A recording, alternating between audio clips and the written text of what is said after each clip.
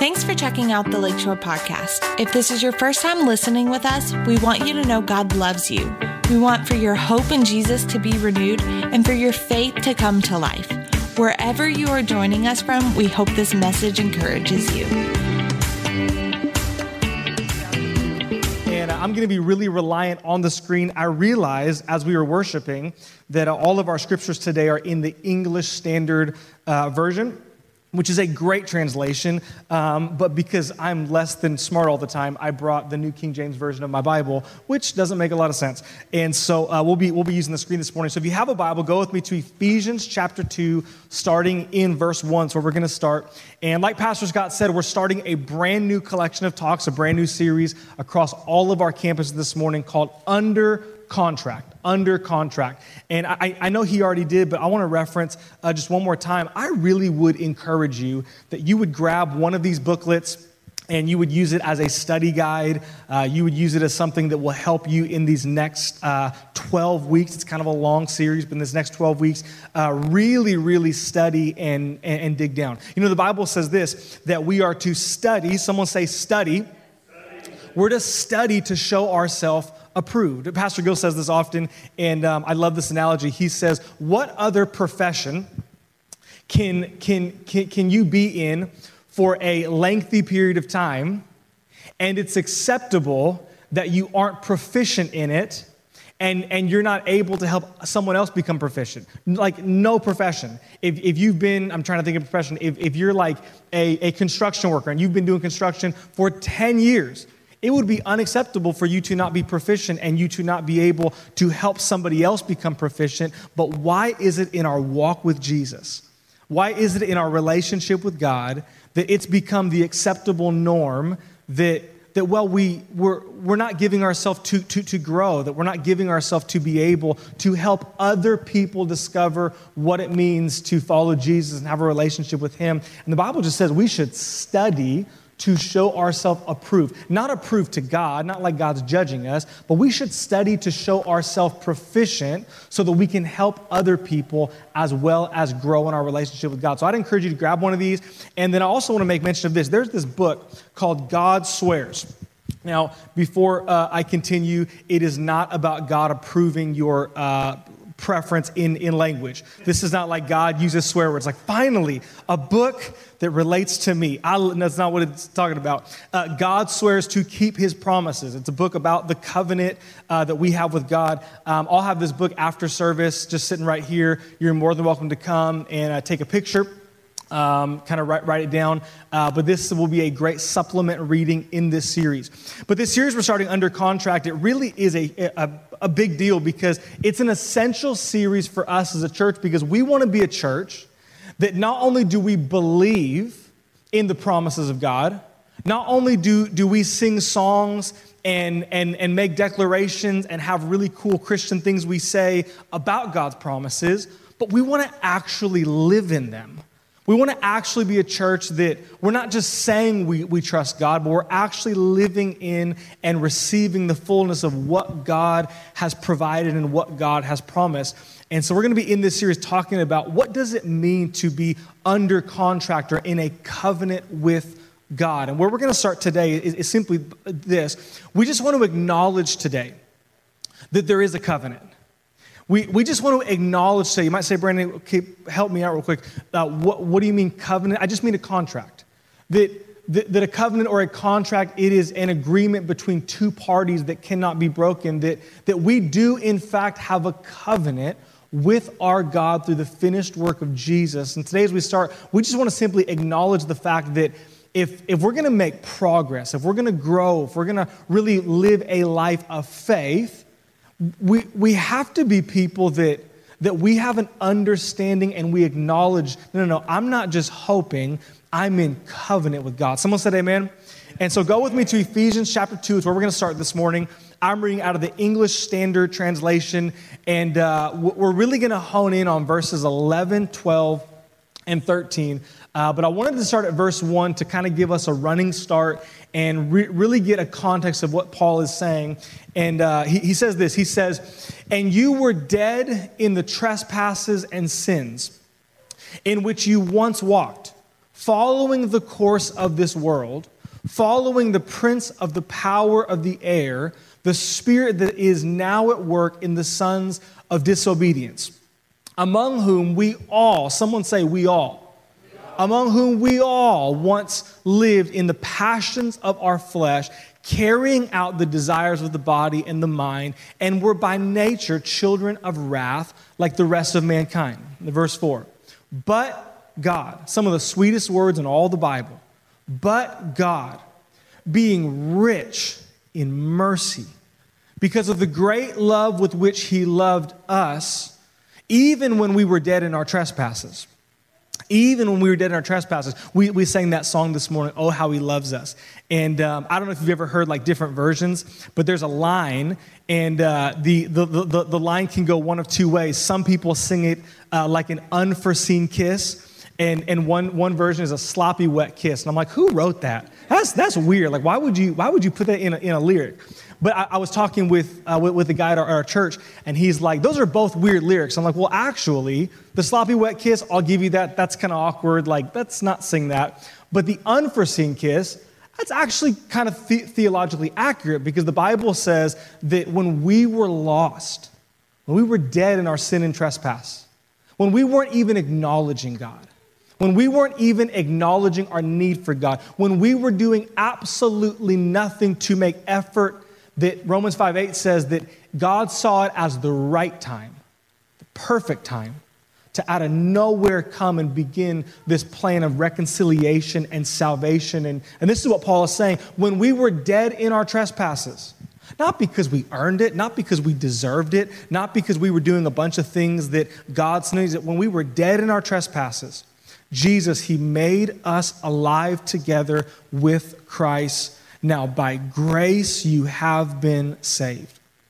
and raised up with him and seated with him in the heavenly places in Christ Jesus, so that in the coming age he might show the immeasurable riches of his grace in kindness towards us in Christ Jesus.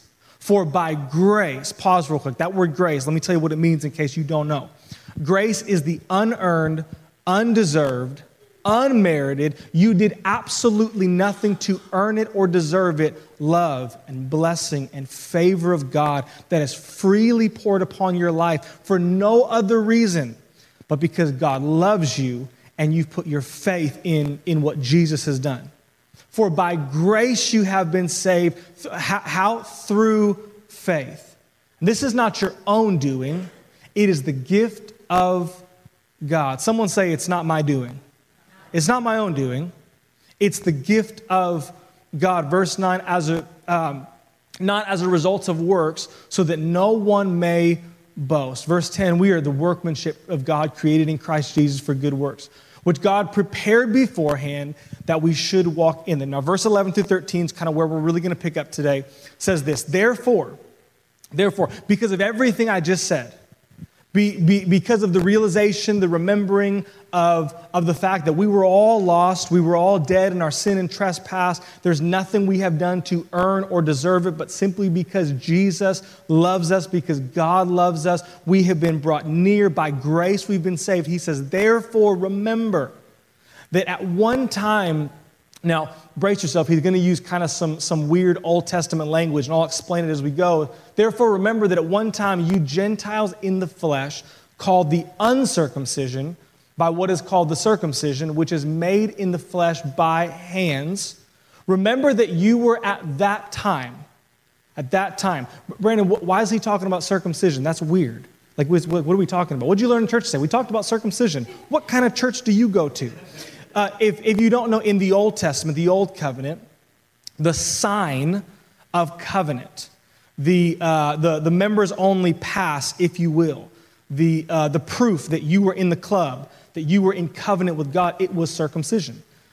God created in the flesh, or an outward sign of, I'm in covenant, I'm in contract, in relationship with God. This is why, do you remember the story David and Goliath? Do you remember that story? This is why David had so much confidence.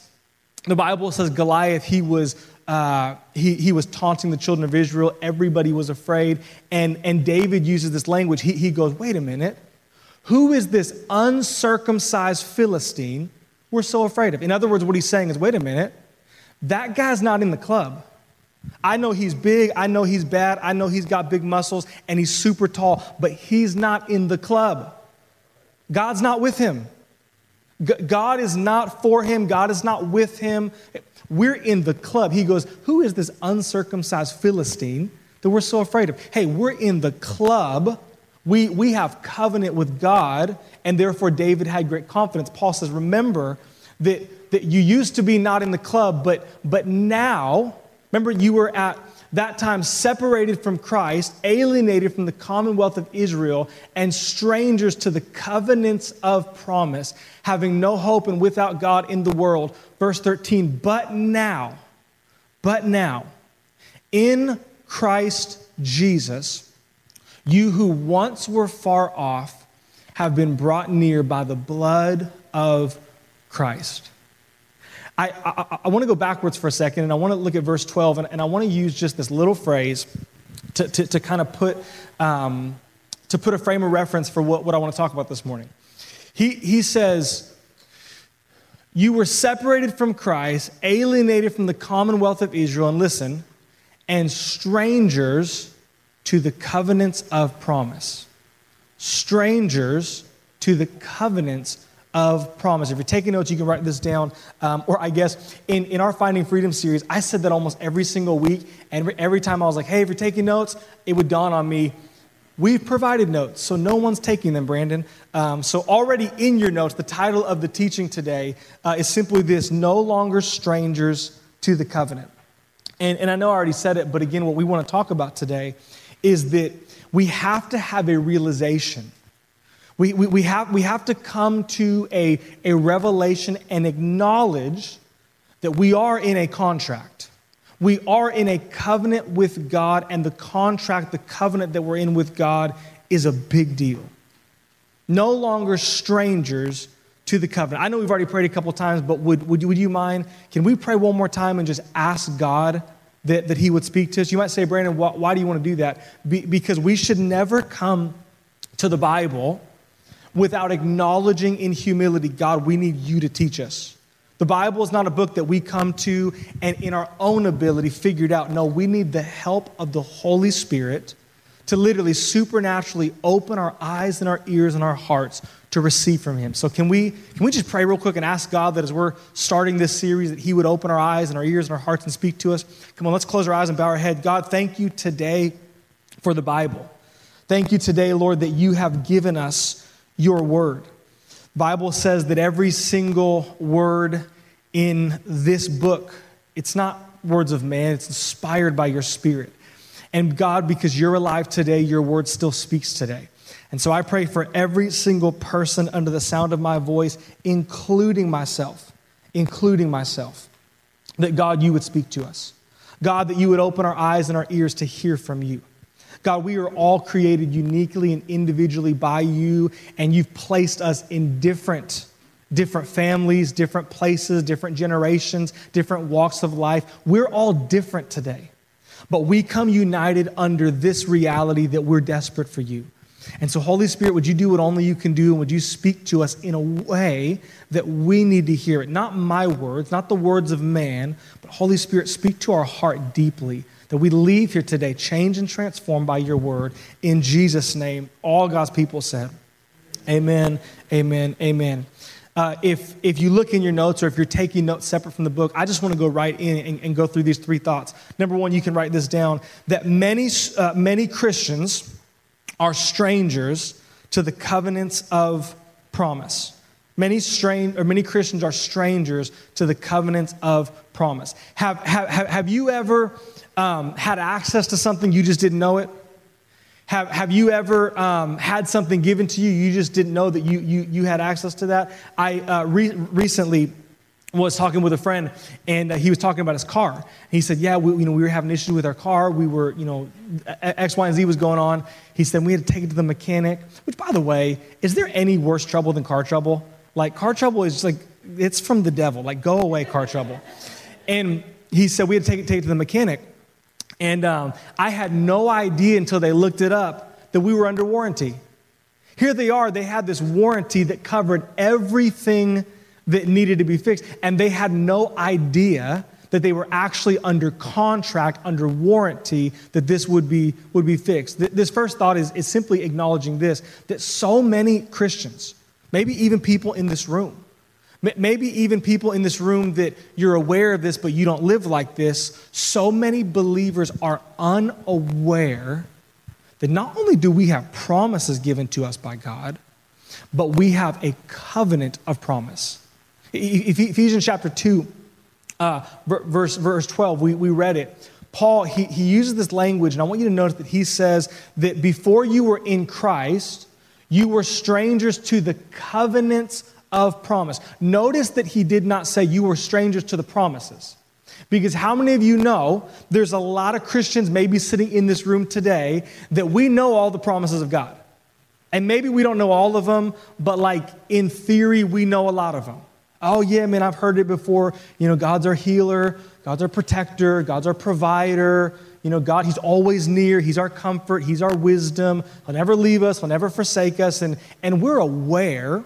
You know, we like to quote verses like, all of God's promises are yes and amen, and it makes for great preaching, and depending on what church you're at, it makes for great shouting and great running around the aisles, but often it doesn't make its way into our everyday life, because even though we know we have a promise, we don't realize that, no, it's not just a promise, it's a promise within the context of a covenant.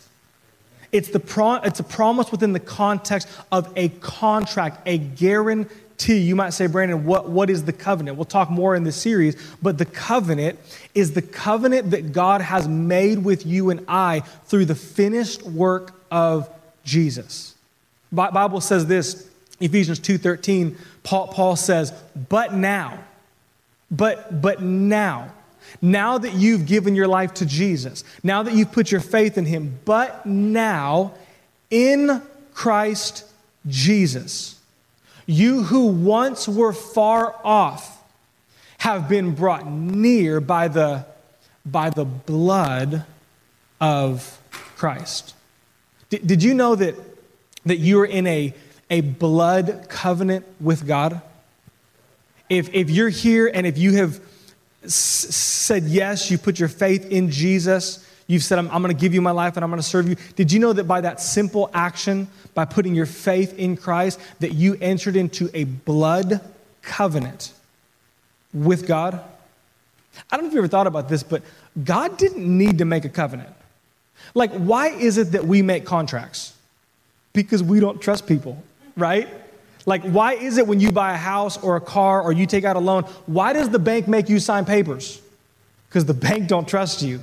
No, like, hey, try this on next time you go make a large purchase. Hey, I appreciate that, man. I'm good, though. I'm not going to sign any of that. Let's just, shake on it. It's not going to work. Why? Because the bank doesn't trust you. The Bible says in Numbers 23:19, I believe it is, it says, God is not a man, though, that He should lie, or a son of man that He should change His mind. God is not like you and I. God is not a man that He lies, that He breaks His word. What does it mean, son of man? It means God's not second generation either. Has anybody ever made a promise that you had to pay for? Like my wife does this often with our kids. Hey, when dad gets home, he'll take you to the park. And I get home like, we're going to the park. We are? Mom promised. Mom made a promise now that and sometimes I go, no, we're not doing that. God's not a man that He should lie, and He's not second generation that He changes His mind. That He goes, I said it back then, but I'm not going to. No. Has He said and will He not do it? Or has He spoken and will He not fulfill it? God is not a man that He should lie. God, He cannot go back on His word. Which brings the question, well then why did God need to make a covenant? Like, remember, the only reason we do contracts, the only reason we sign papers is because we don't trust people. I promise, man, I will bring you the $10,000 Monday. No, I'm good. Sign the paper. Like, I don't So, wait a minute, but if God is trustworthy, if God is faithful, if we can really count on and depend on God, why is it that God went the extra mile to make a covenant? Look at this, Hebrews chapter 6, verse 16 through 19. I want you to read this. It says, "For people swear by something greater than themselves, and in all their disputes, an oath is final confirmation. So when God desired to show more convincingly to the heirs of the promise the unchangeable character of his purpose, he guaranteed it with an oath." Pause real quick. I'm sorry, go back to verse 17. "So when God desired to show more convincingly to the heirs of the promise." Hold on. So God didn't make a covenant for himself. God made a covenant for you. See, this whole series, this whole message, like don't allow the terminology of covenant, contract. Don't allow the study guide and the book and to cause you to miss that this whole thing really is just about the love of God. This whole thing really is just about the absolutely unexplainable, uncomprehendable love of God for your life individually. The Bible says the covenant wasn't for him. God didn't go, I really, really want to make you a promise, and I hate to change my mind. I have an idea. Let's sign a contract. God would have never changed his mind. But God wanted you to be convinced. God so loved you and I that he wanted you and I to be able to live life convinced that God will do what he said. God wanted you and I to be able to live life with confidence, unshakable, with boldness, because we know, because we are sure, because we are guaranteed. And the Bible says, so when God desired to show even more convincingly to the people that would receive the promise, the unchangeable character of his purpose, he guaranteed it with an oath. Verse 18. So that by two unchangeable things, in which it is impossible for God to lie, we who have fled for refuge might have strong encouragement to hold fast to the hope set before us. Verse 19. We have this as a sure and steadfast anchor of the soul, a hope that enters into the inner place behind the curtain. In other words, the author of Hebrews writes, God so wanted you to be convinced. God so wanted you to have confidence. God so wanted you to be able to be rock solid, sure that he would never leave you or forsake you. That everything that he has promised, he will do every single time that he entered into a contract and a covenant with you and I through the finished work of Jesus. You know what I think is important for us to realize? And it's part of the reason that I wanted to read Ephesians chapter 2 from the very beginning, is that now I need a little participation. Just let me see your pointer finger. Make sure it's the pointer one, not the middle one. That'd be preferable this morning. And just point back at yourself, just me, okay? You have nothing to do with this covenant. Did you notice that in Ephesians? That it didn't say, God called a meeting at the table and said, all right, come on. All right, here's what I want to do. I really want to be good to you. I really want to help you. I really want to provide for you. You really need my help. Trust you. Trust me, you're a wreck. So, okay, sit down. Here's the parameters. Here's the things that I want to... No, that's the Old Testament. That is, the Bible is broken up into two different parts, the Old Testament and the New Testament, or in other words, the Old Covenant and the New Covenant. And the Old Covenant was predicated on if and then statements. All right.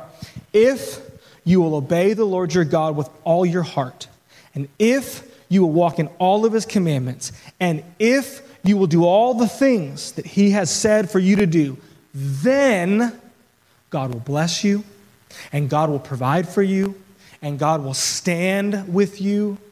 But You only have to read like this much of the Old Testament to realize that didn't work.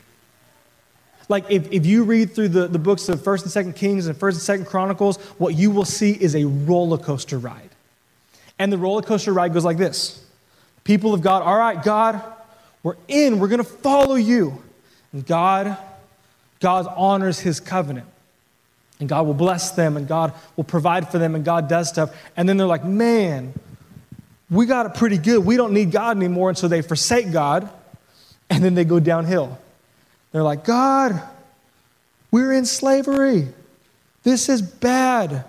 Send Moses. They didn't really say that, but we need Moses to come part the Red Sea. And so they call out to God, and God, it's if then. If you will, then I will. But you only have to read a little bit of the Old Testament to realize that doesn't work. You know why it doesn't work? Because you're not that good and I'm not that good. You know why it doesn't work? Because you don't have that much discipline. I don't have that much discipline. You know why that doesn't work? Because you and I, on our best day, do not have the ability to consistently meet the standard of our God. I don't know if you ever heard this before, but many people will tell you, and I believe this wholeheartedly, that the whole Bible is a Where's Waldo book. You ever done the Where's Waldo? You ever done that? I'm no good at it. But the whole Bible is a Where's Waldo book because the entire Bible, cover to cover, all it does is speak to us of the person of Jesus. You know, the Old Testament is really screaming, we need a Savior. We need a superhero. We need someone who can come and do for us what we cannot do for ourselves.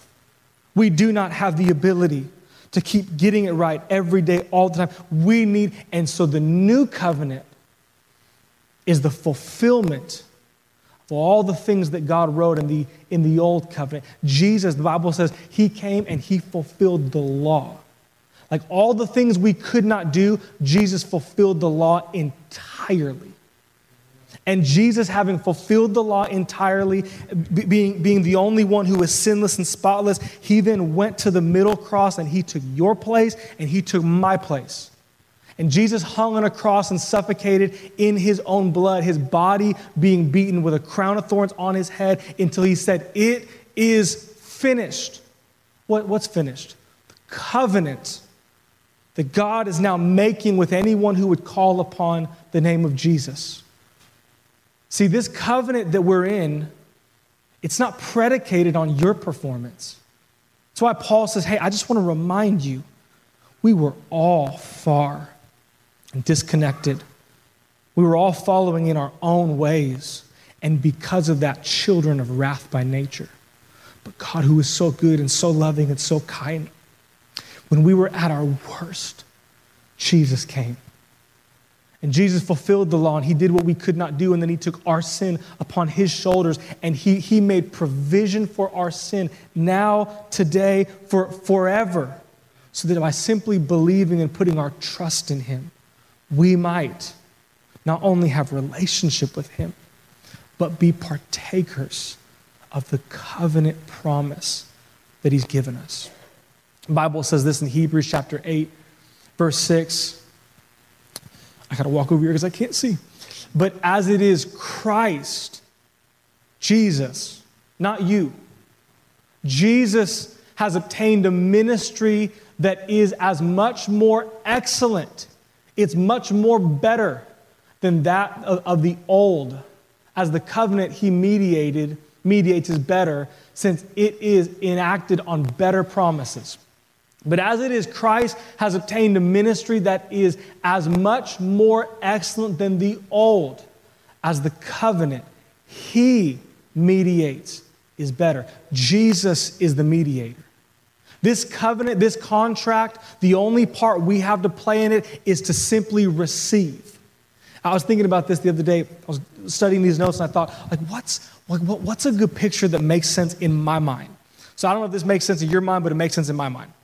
I thought about, what if someone were to go down to, I don't know, what's your favorite car? Someone just call it out. What's your favorite car?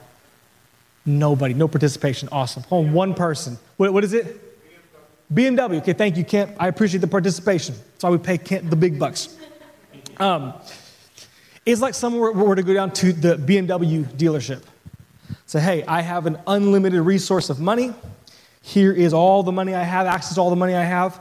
And I want to just sign a contract, a covenant right now that whenever Scott Jefferson needs a car, whatever he needs, he can come down here and by simply just showing his ID, he can get whatever he wants, whatever he needs. I'm taking care of it.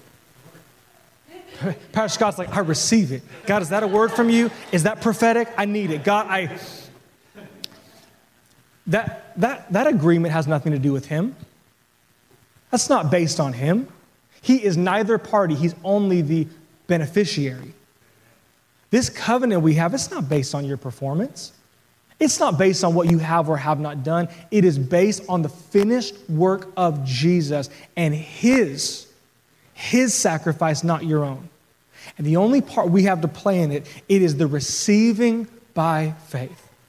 Jesus, I acknowledge my need for you. In fact, the Bible says this in Ephesians chapter 3, I believe it is. Ephesians chapter 3, I think that was the next scripture. 2 Corinthians chapter 3, verse 4 through 6. Such is the confidence that we have through Christ towards God. Not that we are sufficient in ourselves to claim anything as coming from us, but our sufficiency is from God. Where do you get your confidence from? My confidence, it's not in myself, it's in what Jesus has done. And that I have confidence in running towards God. Number 2, you can write this down. My second thought this morning is simply this, that understanding the reality of covenant is what creates absolute confidence in God's promises. Think about it for a second. What is it that dilutes your confidence? It's a rhetorical question, but when it comes to the promises of God, what is it that dilutes your confidence? That chips away at your confidence towards God? What is it maybe even this morning that it's diluted your confidence in walking in here with your head held high, as Adam's up here singing, lifting your hands, and, well, I'll tell you what it is, it's you. You and I are what dilute our confidence, are we not? Why? Because we all have faults and failures. Because we all miss it. Because we all have a laundry list of things that I should have done, but I did not do. We all have a laundry list of things that I should not have done, but I did. I mean, even last night, I'm laying in bed, and I'm laying there, and we have how old are our kids? We have a 7-year-old, a 5-year-old, and a 3-year-old. Don't judge me for not knowing. It's a lot of numbers, okay? 7, 5, and 3. It's like, that's not a lot of numbers, Brandon. You're just not very smart. 7, 5, and 3. And our 3-year-old Graham, we need prayer. Like, we don't know what to do. There's like no discipline that's working right now. Like, we discipline him. He's like, cool, all right, see you later. And then he does it again. And so I was really firm with him. And even last night, I'm laying in bed, and my wife, Jenny, she's 9 months pregnant. I'm like, why are you not remembering these things? I don't know. She's 9 months pregnant. We're about to have a baby October 4th. That's however many days that is. And so she was mad because I woke her up. And we're laying there, and I said, do you think I need to be a better dad? I don't feel like I'm a good... Why? Because I'm laying there, and I'm thinking about, I think I was too harsh. I think I was maybe a little too... He's only 3 years old. Like, yeah, sure, like, we do need to light his butt up. But he's only 3. Like, somebody like, you spank your kids, please don't be offended, or call child services. But we dilute our confidence. Because, come on, you and me both know we have a laundry list of areas that we just, I could do better. I could be more consistent. I could be more faithful. I could be more holy. I could be more godly.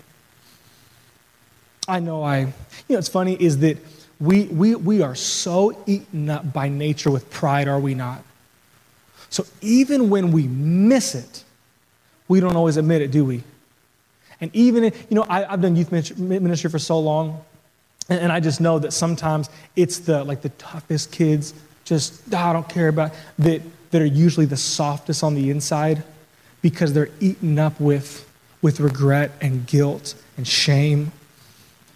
We all have a list of, I don't know.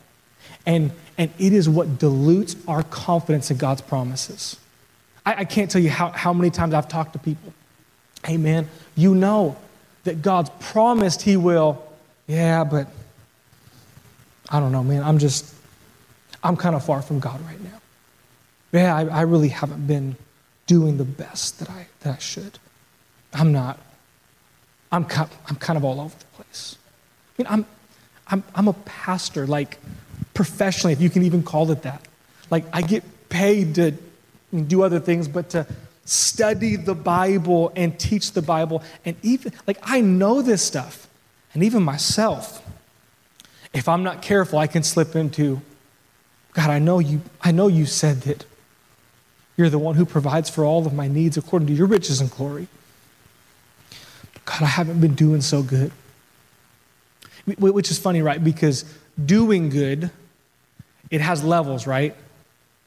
So like, I don't know if you've ever like played golf before.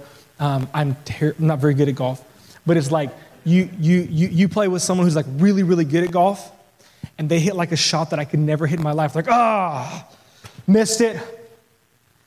That was the greatest shot I've ever seen in my life. Yeah, I was trying to put it about 4 feet off the ground. It went 5 feet. Cool. So like there's levels to this. And all of us, at whatever level we are in relationship with God, come on, we have those moments, I could do better. I could, whatever that means. And it erodes our confidence in God. It erodes our ability to have confidence that Jesus will do what he promised he would do, because we think this contract, this covenant, is between us and God. All right, I will do my part. No. Jesus has already settled the issue. We are only the beneficiaries in this covenant we have. And understanding the reality that I don't just have like promises, I have promises that have been cemented in a covenant that God made. And oh yeah, why did he make that covenant? Because he loves me so much. He doesn't want me to lay in bed at night with anxiety. He doesn't want me to lay in bed at night afraid. He doesn't want me to be overwhelmed by a feeling of unqualification and insufficiency. He wants me to have my head up high. And so he guaranteed his promises in a contract, in a covenant. Number 3, you can write this down, and Adam, you can come up and play behind me as we close to make it sound more spiritual. But number 3, confidence in God's promises. It anchors our soul in times of chaos and crisis. We read this already, but Hebrews chapter 6, verse 16 through 19. I'll read it one more time. Or verse 18 is fine. So that by 2 unchangeable things in which it is impossible for God to lie, we who have fled for refuge might have strong encouragement to hold fast to the hope that is set before us. Verse 19.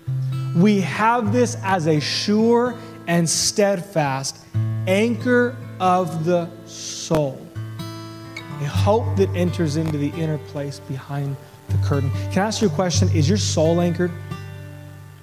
Is your soul anchored? Because what we think anchors us, it's our situation and circumstance, do we not? So when life is good, we're good. Oh man, blessed, highly favored, God is so good. We were singing that song this morning. Adam was singing it, I don't know about the whole unforeseen kiss. That was weird. I didn't sing that lyric, but oh, how he loves us. And I was like, yeah, he does love me actually. Life is good. But then when life's not good, when circumstance and situation are adverse, we're like, I don't know. I'm not singing those lyrics. That seems a little hypocritical because I'm not really. Our soul has to be anchored in something greater than our circumstance. This is maybe not super popular preaching, but the reality is that good things happen to bad people and bad things happen to good people. We live in a broken, fallen world that is infected and affected by sin. And even when we have not caused something, how many of you know we often suffer the effects of sin? I'm talking to a 16-year-old kid on Wednesday night in our youth ministry who's suffering with concussions right now, not because he's an athlete, but because he was beaten as a child. He said, explain that to me, Brandon. How does God really love me if he let that happen? I don't have words to explain or to comfort or to aid except for the reality that was not your fault. That was not God's will. We live in a broken, fallen world. And this is why Hebrews writes, we've run for refuge to the only one who can provide it. We've run for safety and hope and peace and comfort to the only one who can provide it. And the Bible says, and this hope, what hope? That God swears to keep his promises. That God is in a covenant contract with us. That God will never leave us and God will never forsake us. That even if it was not God's will, the Bible says God is so good that he can work all things together for our good. Yeah, maybe God did not cause it, but God says, yeah, but I can work with it. And I can turn it around and I can work it for your good and your benefit. The Bible says this covenant is the anchor of our soul. But not a lot of people, and I don't just mean in the world, I mean in the church, live anchored lives. That's why every week the whole church isn't erupting in worship when the song starts.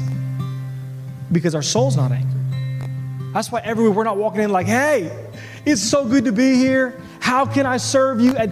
Because our soul's not anchored. Because we're all over the place. The Bible says, no, there is an anchor for your soul, and it brings you great confidence, even when life is tough. Two more scriptures, then I promise we're done. Thank you, Adam, for being up here for so long. I appreciate it. But having an anchor for your soul, it helps Bible verses make sense. And can I just say, it stops you from rolling your eyes at pastors, preachers, and Christian friends. Because let's be honest, I've been there, you've been there. Even if it's internally, we roll our eyes sometimes. Hey man, this is what's going on in life. Well, brother, be anxious for nothing, but in everything by prayer and supplication. And God will bring you peace and understanding. You're like, wow, thank you so much. I hate you. Well, it's because their soul's not anchored. But when your soul is anchored, and when you realize, no, the circumstance, the situation, it's not fazing me, because even when I am faithless, God remains faithful, 2 Timothy says, because I'm in a covenant with God. All of a sudden, these verses don't sound so annoying. These verses sound like the remedy we've been looking for. Don't be anxious about anything, but in everything by prayer and supplication with thanksgiving. Why with thanksgiving? Because you're in a covenant.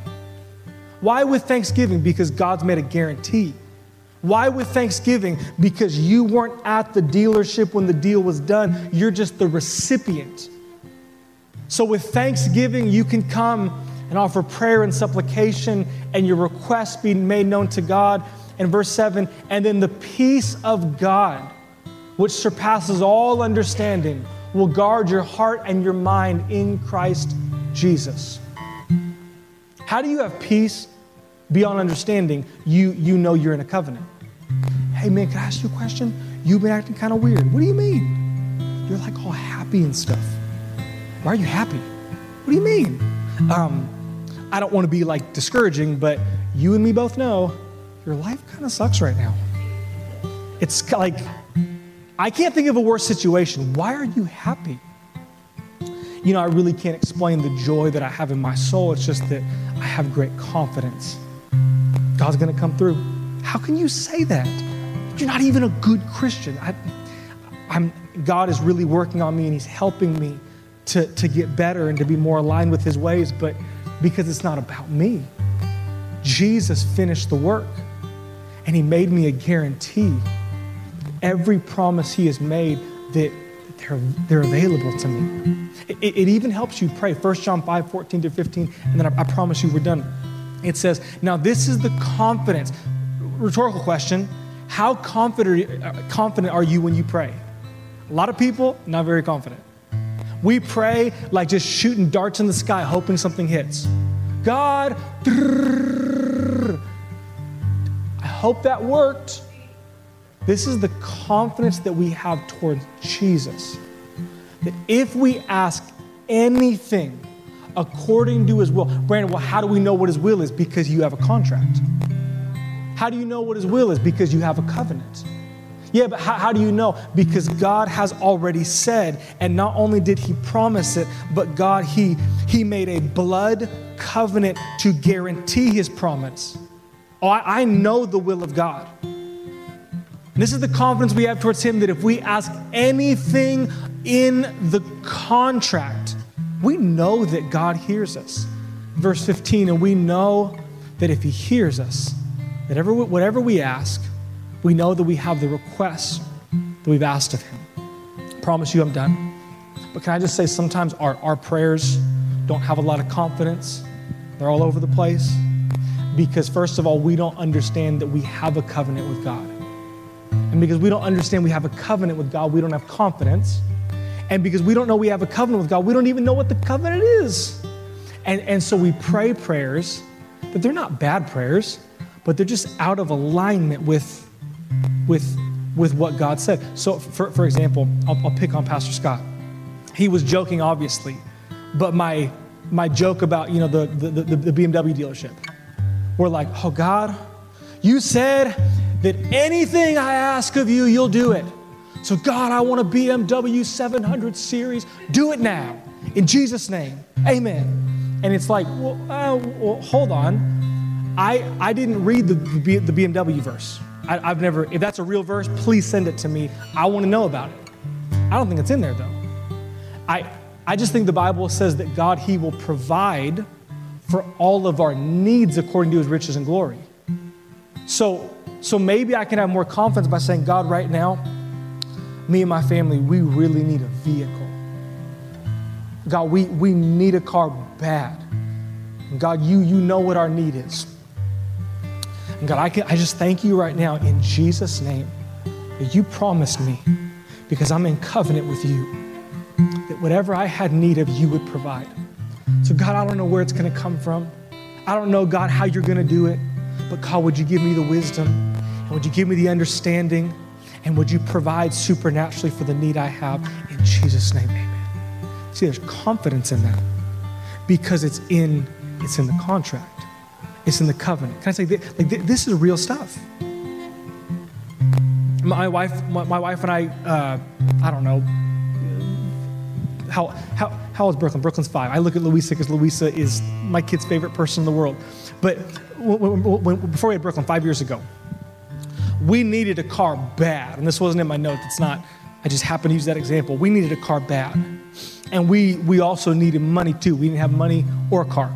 It's like, Lord, we really need you to provide. And I just got so stirred up that actually God really does do what he said.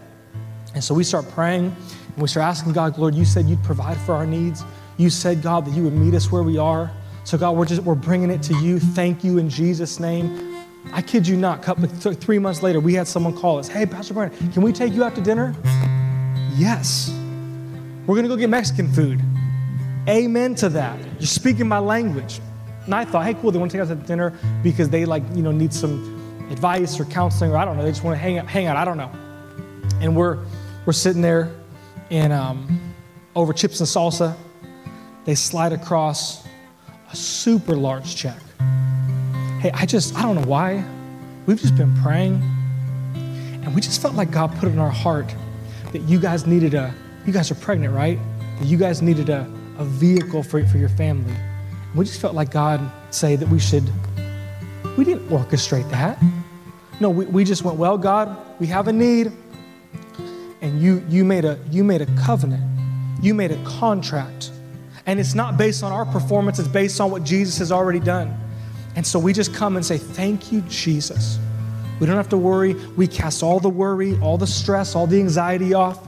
And we just say, thank you so much, Jesus, that you promised, because we're in the club now, because we're in the family of God, because we have access to all the rights and the privileges of your children, you'd provide whatever we have need of. God, you know what our need is, so thank you. God is faithful.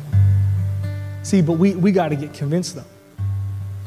I keep on saying, this is my last thing, and I'm lying. This is really my last thing. It's the last thing in my notes, so I promise it's my last thing. But the only way for us to really get this is you got to get a revelation of it. Can I tell you, information will not serve you well in following Jesus. The Bible says knowledge puffs up. Information will not serve you well. Because how many of you know you could know lots of things, but not really live in what you know? I'll give you a great example. I know beyond a shadow of a doubt, McDonald's is not healthy. But who went through the drive-thru yesterday and got a Big Mac? This guy. We all live outside of what we know. No, but what we need, though, is revelation. Revelation is when God pulls the curtains back of your heart and he reveals something to you on the inside. And all of a sudden, you know that you know that you know that you know beyond a shadow of a doubt. Never forget when this whole COVID thing started, I didn't know who to believe. I'm not that guy that's I'm a Republican, so whatever Fox News says, that's what I believe. Lord, I want to hear your voice. I don't know who to believe. But there was fear creeping in my heart. And I went to Psalm 91, and it's not about the time, but I needed it. I spent probably an hour just in Psalm 91. I can't even find it, but in Psalm 91, just reading through. He who dwells in the secret place of the Most High will abide under the shadow of the Almighty. No evil shall befall you, nor shall any plague come near your dwelling. 1,000 may fall at your right and 10,000 at your left, but it will not come near you. You could have 1,000 over here and 10,000 over here, but it's not even near you because God is your... And I'm just reading and I'm reading and I'm reading and I'm praying, and all of a sudden, boop, light bulb comes on. And it's like what I knew informationally, I now have a revelation of I know that I know that I know that I know that I know. The Bible says faith comes by hearing and hearing the word of God. So here's my double down on this. Brandon, why is it really a big deal that I get the booklet and really study? Not so you can get smarter. You should get smarter, but that's not really the goal. It's so we can get revelation of this. Why take the extra effort and energy to read a book about it? Because we need revelation of it. Hold on, why is it that we pray again? Why is it that we read the scripture? So we can get revelation. God, I don't know how to do it, but God, open my eyes and my ears and reveal to me your love and I'm telling you, when you get revelation, everything changes. And the whole goal of this study, this 12-week series, is that we would get increased revelation that God, you love me so much that I'm in a covenant. I'm in a contract with you. And because of it, I have confidence. My soul is anchored. It doesn't matter what's happening around me. I'm immovable. Why? Because I'm in a covenant with Jesus. It has nothing to do with my performance. It has everything to do with what's already been.